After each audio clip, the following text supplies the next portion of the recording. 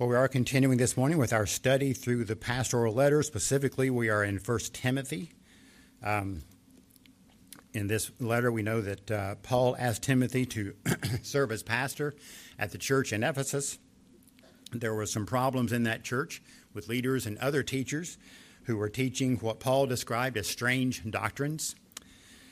Timothy was a younger man in his 30s, maybe early 40s. He had faithfully served with the Apostle Paul for a number of years, but still it was going to be difficult for him to confront men who were in all likelihood older than him about the things they were teaching. So Paul begins the letter by emphasizing the fact that Paul himself was an apostle, called out by the Lord Jesus Christ according to the commandment of God. So he's making it very clear from the very beginning that all that he's exhorting Timothy to do, he does under the authority of Almighty God. So that will make a hard situation easier for Timothy when he brings these things to the church's attention. Well, Paul laid out some of the false teaching that was going on, but more than that, Paul lays out the importance of sound teaching. And throughout this letter, he's going to emphasize the need for sound teaching in the church. He says that the goal for instruction must be love from a pure heart and a good conscience and a sincere faith. So there needs to be a focus on love for God and love for people. And if that's going to be the focus, then the only way that can become reality is through the gospel. Paul talks about how the law of God leads one to see our need before Jesus Christ.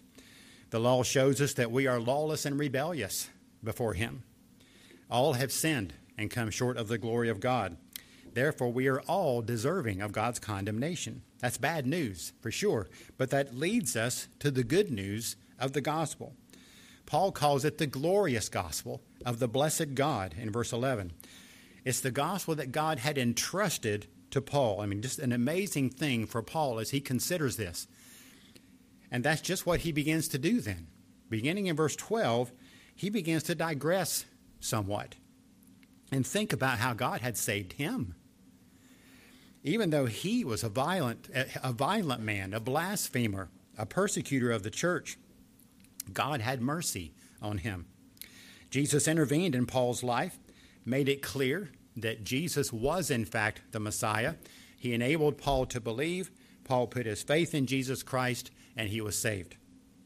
So he knew from firsthand experience that the grace of God was really just more than abundant for him, just overflowing.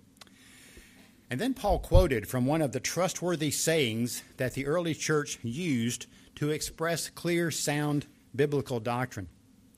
The trustworthy saying, by the way, I forgot to mention this last week when we first read this verse. I've mentioned before that the phrase trustworthy saying shows up in 5 different places in the pastoral letter. It's the only place it shows up. And it seems very much to me that it is referring to various confessions, creeds that the early church used in their worship service. So I point that out to say that's the reason we do the same thing, because that's what the early church did. So we had their example. So that's the reason that we actually did that today, and we do that in all of our services. Well, this particular trustworthy saying says this: Christ Jesus came into the world to save sinners. I mean, just a wonderful statement. It's really the gospel in a nutshell, is what it is. And Paul is not only rejoicing in the truth, the sound doctrine that statement lays out, he's also rejoicing in how that truth changed his life. So in the verses that we're considering this morning, we're continuing to look, as we started last week, at how Paul rejoiced in the Lord because of how his own life was transformed by the Lord. So let's read 1 Timothy 1:15-17. It's a trustworthy statement, deserving full acceptance, that Christ Jesus came into the world to save sinners, among whom I am foremost of all. Yet for this reason I found mercy, so that in me as the foremost, Jesus Christ might demonstrate his perfect patience as an example for those who would believe in him for eternal life. Now to the King eternal, immortal, invisible, the only God, be honor and glory forever and ever. Amen. Verse 17, as you see here, is where he closes out this particular paragraph, and he closes it with a doxology. And what his remembering about how the Lord had changed his life through Jesus Christ really causes Paul just to break out in praise. He gives praise to the King eternal, immortal, invisible, the only God. The word for eternal is literally translated of the ages, King of the ages. So God is the sovereign King of all the ages, all the epochs of history. That would include the eternal age, so to speak, before the world ever began. He is the King of all the ages, which would also include, obviously, the age in which Paul lived, his time in history. So let's look at what Paul is leading us to praise the King of the ages for. So our first main point on your outline is this: the King of the ages sent the eternal Son into the world to save sinners. As we consider the trustworthy statement that we find in verse 15, there's several things to take note of. Some of these we mentioned last week as we got started on it. The word trustworthy or faithful makes it clear that what's being said is absolutely, completely, 100% true. And since it's completely 100% true, it should be fully accepted by all. Anything that is completely 100% true, you're a fool if you don't believe it, because it's true, no doubt. Well, that's what this is. Obviously true. It makes sense that you would fully accept it as being true. Now let's look at several other truths that are clearly communicated through this simple, to the point, faithful saying. First is this: Christ Jesus came into the world to save sinners of all kinds, not to condemn. First, we should note here the fact that Christ Jesus came into the world acknowledges that he existed before he came into the world. So this makes it clear that this one who came into the world clearly existed before the world was created. We also know that he himself is one with the King eternal. He's the eternal Son of God who came into the world as a baby, as a human being. Furthermore, we also know it says he came into the world. Scripture also tells us that it was the King of the ages who actually sent his Son into the world. We see that in several places. John 3:16 and 1 John 4:9 tell us that God sent his only Son, sent his only begotten Son into the world. Romans 8:32 says God did not spare his own Son, but delivered him over for us all. I think that's one of the things that Paul has in mind when he gives honor and glory to the King eternal. Christ came into the world because the King sent him into the world. It's also important to know that Christ Jesus came into the world to save sinners. The King eternal was under no obligation to provide salvation for those who rebelled against him. What we all deserve is judgment. God would have been perfectly just to send his Son into the world, not to provide salvation, but to bring the judgment that we all deserve. He would have been just in doing that. That's why verses like John 3:16 are so important. John 3:16 through 18. Read what this says. For God so loved the world that he gave his only begotten Son, that whoever believes in him shall not perish but have eternal life. For God did not send the Son into the world to judge the world, but that the world might be saved through him. He who believes in him is not judged. He who does not believe has been judged already, because he has not believed in the name of the only begotten Son of God. Christ's second coming is going to have a major focus on judgment. But Christ's first coming, the major focus was to save.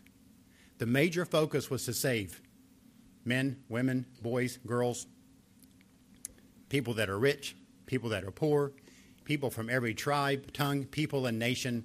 That was the purpose. And so if we trust, as it says here, in him as our Lord and Savior, we will be saved. There's a second truth about Christ coming to the world that we need to take note of here.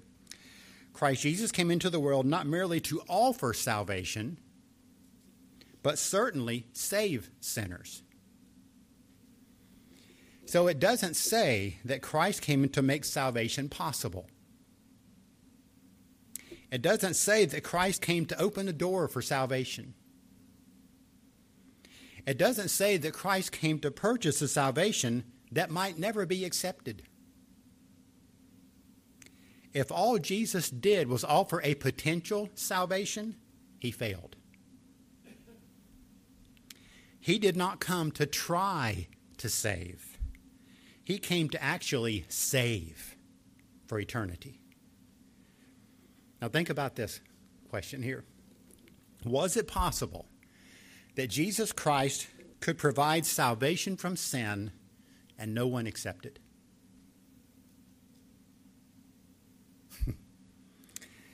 No one be saved? Many people would say yes to that. I believe the answer is no. And I believe the Scripture says it's no. He did not come to try to save. He came to save. That's what the verse says. Matthew 1:21 can help us understand this a little better, probably. This is when the angel came to Joseph, the husband of Mary, and says this of their new son: "You shall call his name Jesus, because he will save his people from their sin." Call him Jesus because he will save his people. Who are his people? That's the next question. Well, the Bible uses terms like those who were chosen before the foundation of the world, chosen by the King Eternal, by the way, before the foundation of the world for salvation. It speaks of those who are the elect of God. It speaks of those who are predestined to salvation. That's his people. It also says this about his people. His people are described as those who will believe in his name. He will save all those who will believe in his name, all of them. And so therefore he begins that good work of salvation and completes it all the way to the end. How do we know that for sure? We know it because Christ Jesus came into the world to save, completely save sinners, to save his people from their sins. That's a trustworthy statement, and it's deserving of full acceptance. There's a third point here about the King of Ages, sending the eternal Son into the world to save sinners, and that's this: it's only those people who actually recognize and admit to being sinners who can be saved. In both verse 15 and 16, Paul not only quotes this great doctrinal statement about the gospel, but he also applies it directly to himself. Verse 15, Christ Jesus came into the world to save sinners. And then he adds this: among whom I am foremost of all. That wasn't part of the trustworthy statement. That was Paul's personal application. Among whom I am foremost of all. If you remember back in verse 13, Paul described himself as a former blasphemer, a persecutor, a violent aggressor. But even though that was true, he also says, the grace of our Lord was more than abundant to me.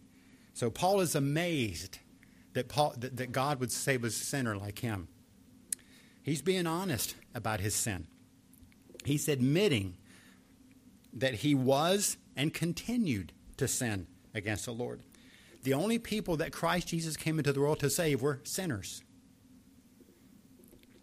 But they have to be people who admit to being sinners. Christ didn't come to save nice people. He didn't come to save good people. In Luke 5, the Pharisees are showing their disapproval of Jesus because he was hanging around. He was eating a meal with the known sinners of the town.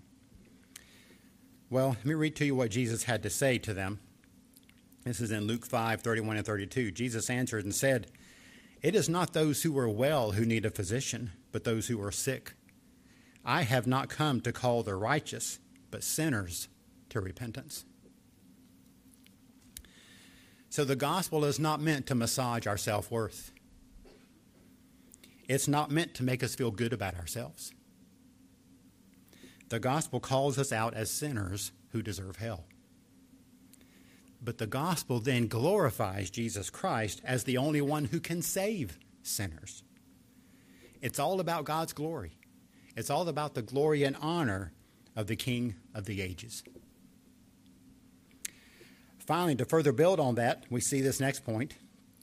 God's salvation of a notorious sinner like Paul is a demonstration of the fact that he can save anyone.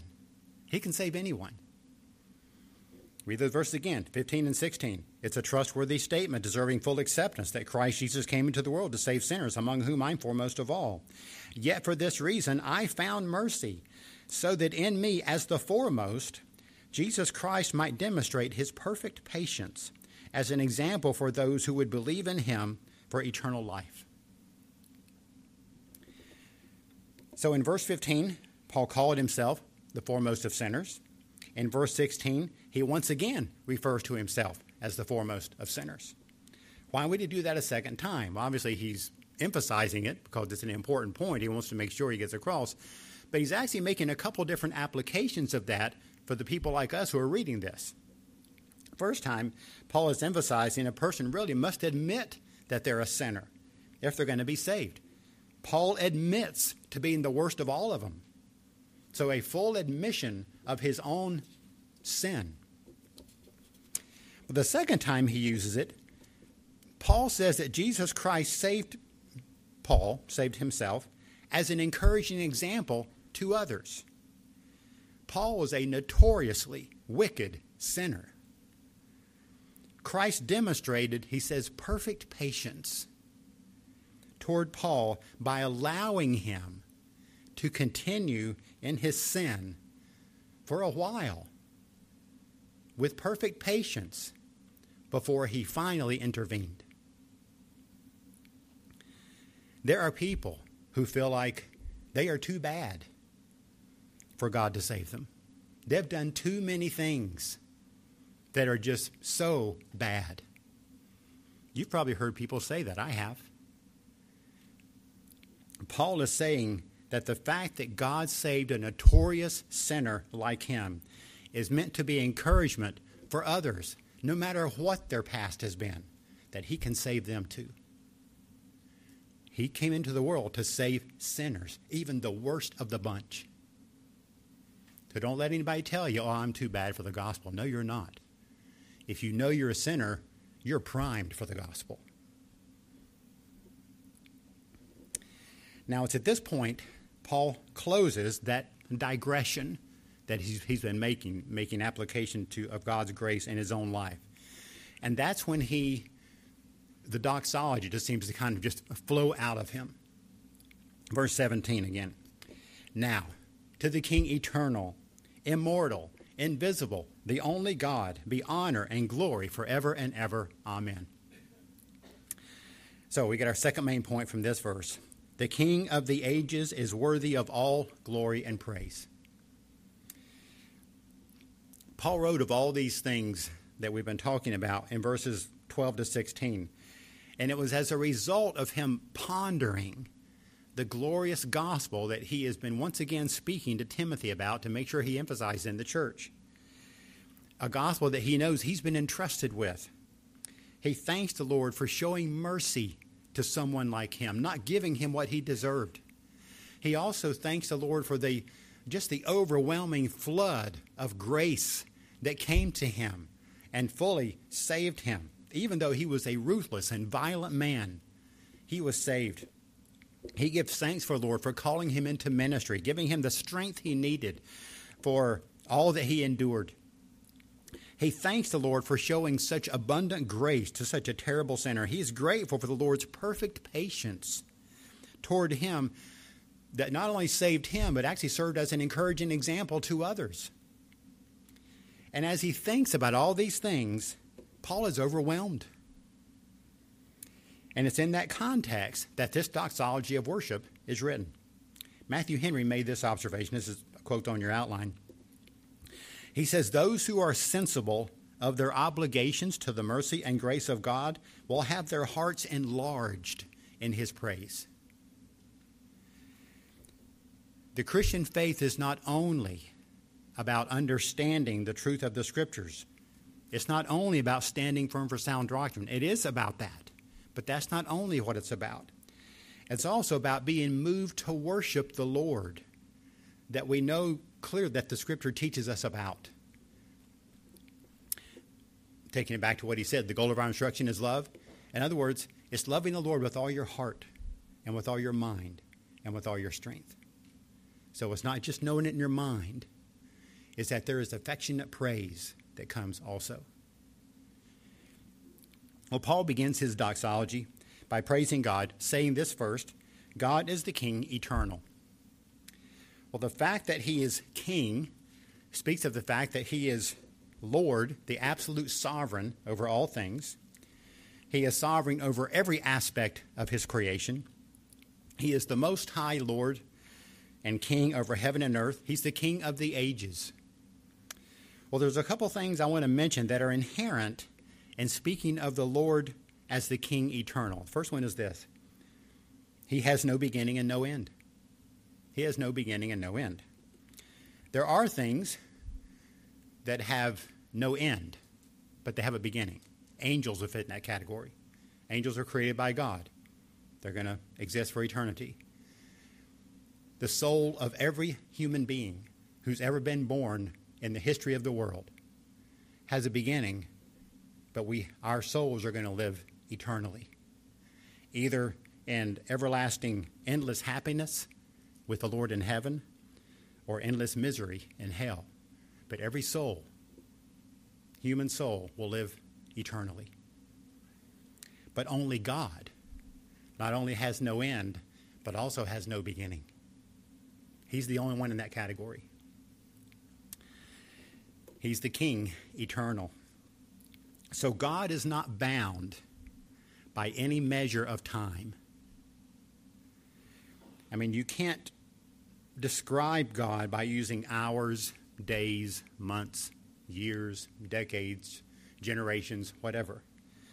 He's not bound by any measure of time. He's eternal. He has no beginning and no end. Genesis 1:1 says, "In the beginning, God created the heavens and the earth." Well, this makes it very clear that God, the sovereign King and great Creator, existed before the beginning of the earth, before the beginning of any created thing. Now, there's a number of implications of the fact that God is eternal. You can think about, ponder this for a long time. I'm just going to mention a few things that I think are important to think about here. Point number 2, there is no change. There is no change in God regarding his character, his knowledge, and his decrees. No change, because he's eternal. The fact that God is eternal means that he doesn't change. That's because he's fully independent. He depends on nothing. He depends on no one for his existence. All of us are completely opposite from that. There are all kinds of things we depend on for our existence. God depends on nothing. Completely independent. So since he's fully independent, he cannot be affected or changed by anything. He has existed in divine perfection for all eternity. That will never change. This means his character never changes. He is forever and always holy. He is forever and always righteous. He's forever and always just. He's forever and always wise. He's forever and always powerful. He's forever and always good. He's forever and always full of truth. As the eternal King, his character never changes. We change constantly. We change really daily in our physical appearance and the things that we understand, the things that we might forget, that we used to know. There's all kinds of things where we are changing regularly. God is eternal. Therefore, there is never any change in his character. God is also perfect and unchangeable in his knowledge because he's eternal. Since God is not bound by time in any way, all things are present to him. Nothing is past, nothing is future, as far as the essence of who God is. But also, nothing is past or future as far as his knowledge is concerned. He doesn't lose knowledge. He doesn't gain knowledge. Acts 15:18 says, known unto God are all things from the beginning of the world. But we also have to say this, in the eternal counsel of God, what he knows and decrees is brought forth in a particular order in time. So this moves us into speaking about God's decrees. The scripture tells us that he decrees all things whatsoever come to pass. God is never taken by surprise by anything. God is never in the position of having to rethink his plans, to rethink his purpose, or to say, oh, I made a mistake there. I need to rethink. That never happens. How can you rethink something when you have perfect knowledge and it never changes? You know everything. If you knew everything, every plan you make would work out exactly right because you knew everything is going to happen. But we don't know. That's how we make plans. And tomorrow they're going to change probably because of the weather or whatever. God's knowledge is perfect. Never changes. His decrees never change. He decreed, for example, that the Son of God would come into the world as a man to save sinners. He decreed all that he would suffer and endure so that sinners could be saved, that we sang through Psalm 22. He decreed, in fact, that his people would be saved. Ephesians 1:4 says this, God the Father chose us in Christ before the foundation of the world so that we could be holy and blameless in him. That happened before the foundation of the world. It's uncomfortable, I know, for a lot of people, but it's what the Bible says. That's just what it says. That's why we know the trustworthy saying is true and worthy of all acceptance. Christ Jesus came into the world to save sinners. We know that because our God is the King eternal. And and his decrees never change. And he decreed this.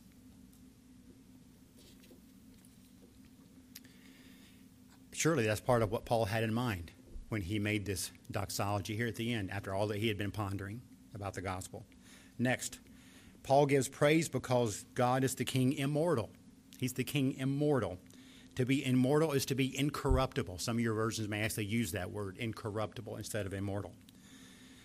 So God is perfect in his being, his wisdom, his power, his holiness, his justice, his goodness and truth, perfect. That can never be corrupted. Nothing about his essence, nothing about his character can ever be stained or compromised in any way. So, he's not like us. I mean, first off, there's not a single area in our life in which we have reached perfection. You can pick the area of your life where you think you do the best. You're not perfect even in that one area. Nobody is. Nobody is. But secondly, even in the areas that we're doing pretty well in, that we actually are pretty mature in compared to what we used to be,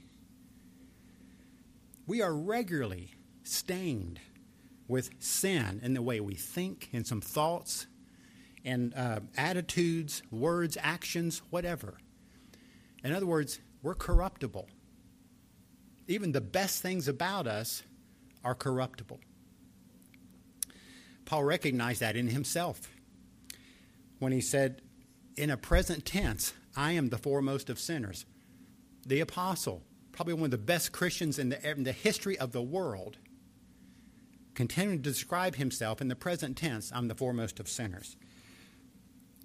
So even with a life changed by the Lord, Paul still dealt with sin, and so do we. We are not immortal in that sense. We are corruptible. But this is something that should cause us to regularly rejoice in the glorious gospel of the blessed God about. Christ Jesus saves sinners like us, corruptible sinners like us. And that salvation includes full forgiveness for every sin, every single one that comes out of our corruption. Our salvation also includes perfect righteousness before God in Christ that can never be diluted or compromised in any way. So every aspect of our corruption is forgiven in Christ. We stand before God completely righteous in Christ. So the answer to our corruptibleness is the fact that our God isn't corruptible. And he provided salvation for us. The more you think about this, the more you could think, boy, Paul could have made this doxology longer. There's so much to praise God about from this. So by God's overflowing grace, every believer stands before the King eternal, immortal, as completely righteous in Christ. Every time we call that truth to mind, we should give God honor and glory. Next, Paul gives praise. We're going to think some more here. God is the King invisible. He's the King invisible. Catechism for boys and girls, which I like a lot because it's so simple and it's so good, says this, has this question. One of the questions is, can you see God? Their answer is, no, I cannot see God, but he always sees me. Why can't you see God? He doesn't. I'm going beyond the catechism now. Because he's invisible. He's spirit. You can't see spirit. Spirit is real, but you can't see spirit. You cannot see God, but he always sees me. Another catechism question says this. What is God? Well, the answer is on your outline. God is a spirit and does not have a body like man. Pretty simple, but pretty important. So many people imagine God with a body. I remember growing up, and I grew up in church, but I had an image of God as an old man with white hair sitting on a throne on a cloud. That's completely wrong. There's nothing about that that's right. But that's the image I had in my mind. That's not true. God is spirit. He doesn't have arms and legs and a nose and a mouth. God is spirit. He's invisible. It's because God is spirit, he can be in all places at all times. In fact, we are told that the heavens and the highest heavens can't contain him.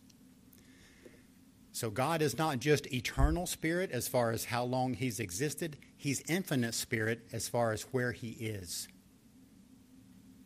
There is no boundary to God. Heavens and the highest heavens cannot contain him. So wherever this universe peters out, as I've said before, God goes beyond that. He is eternal. He is infinite spirit. That's also why the Bible says God is one. He's not made up of parts. Doesn't have arms, legs, all this. Like I said, he's one because he's spirit. It's in the glorious gospel of the blessed God that we see how sinners can be fully reconciled to the King eternal, immortal, invisible. He's not just the God. As Christians, he is our God. We are his children. In Christ, we have complete access to the Lord. We are promised that he will never leave us. He will never forsake us because we're his. We belong to him. And knowing that the King, our King, is invisible, that he's the always present spirit, that is such a helpful reminder that when the Bible says he will never forsake us, he's always there. There is never a place where you go. There is never a situation you are in where your God is not present with you. Never. That's encouraging. No, we cannot see God, but he always sees me. He always sees you.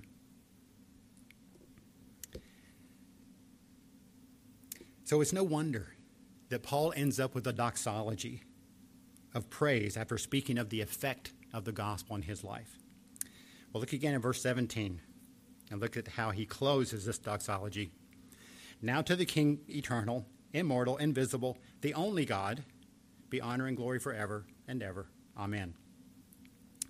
So here, Paul makes it clear that God is the only true God, and therefore deserves all glory and honor to the ages of the ages. There are many so-called little g gods. In Ephesus, where Timothy was ministering, they served and worshipped the idol Artemis. The temple of Artemis was one of the 7 wonders of the ancient world. The worship of Artemis took place all over Asia, but it was focused in Ephesus, where Timothy is pastor. Many built their whole lives around the worship of Artemis, but Artemis is a little g god, just an idol. The number of little g gods that people worship is basically endless. We can make an idol out of almost anything. I think the main little g god in America right now is probably the god of personal identity. We're being constantly pressed to love ourselves, be who you are, follow your heart, believe in yourself. In other words, let your desires be the main motivating factor in your life. There are so many people enslaved to this little g god of personal identity. Paul knew very well what it was like to be enslaved by sin. He was painfully aware of how he had allowed his own personal zeal and hatred to become the motivating factor in his life. But praise God, Christ transformed him, changed his life. His life was transformed by the amazing, overflowing grace of God. So now he loved and served the one true God, the only God. So since the King, eternal, immortal, invisible, is the only God, it makes sense that we should honor and glorify him with our life. That's how he ends. To honor is to show high esteem, to show respect, is to treat one with dignity that is deserved, is to show reverence, veneration, worship would fit there. Glory is to be given to the one true God. Glory speaks of splendor and magnificence. It reminds us that the one true God is deserving of the highest praise and adoration. And everything that Paul has written in these verses all exalt the sovereign King. He rules over all. Even if we reject him, he is still the sovereign King. And if one continues to reject him, then we'll be eternally condemned. But we praise God for his perfect patience toward us, just like he showed to Paul. So believe in the Lord Jesus Christ, and you will be saved. He came into the world to save sinners like you and me. So how long should we honor and glorify God?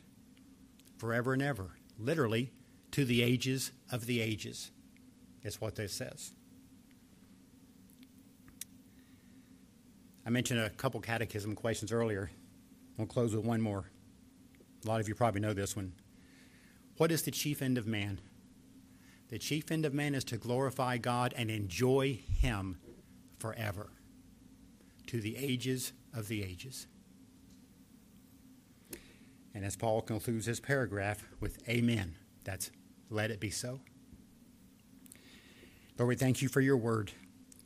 I thank you for how just the work you did in Paul's life and how you used Paul to communicate these amazing truths, life-changing truths to Timothy, people all through these New Testament times, all through the generations, the centuries that have fallen, and to us as well. So we thank you so much for this word, for this testimony to us. Lord, I want to thank you for how it helps us exalt our understanding of who you are. Just even 3 simple words like eternal, immortal, incorruptible. Just as we ponder those words just a little bit, it really helps us exalt and see who you really are as the one true God. Lord, help us to grow in our honor and glorifying of you in our lives. Every one of us, thank you for the times where that does show up. There's times through the day that we think of praising you and giving you thanks. Thank you for those times. I just ask, even in my own life too, that would be more often, because you deserve our praise to the end of the ages. If you're one who's never put your faith in Jesus Christ, I mean, what a glorious gift is offered to you because of Christ. He is the Savior of sinners. So a prayer like this will be a way to start. Lord, I realize that I am a sinner. I haven't measured up. I don't do what I should do all the time. But I thank you that Jesus Christ is the Savior. And I want to receive him as my Savior. I admit my sins. I need a Savior. I want Jesus Christ as my Savior, and I commit myself to him to be the Lord of my life. If you want to talk in more detail about that commitment, you can make a note on your tear-off. Those who are watching online can reach out to us through the website. It is in the name of Jesus Christ that we pray.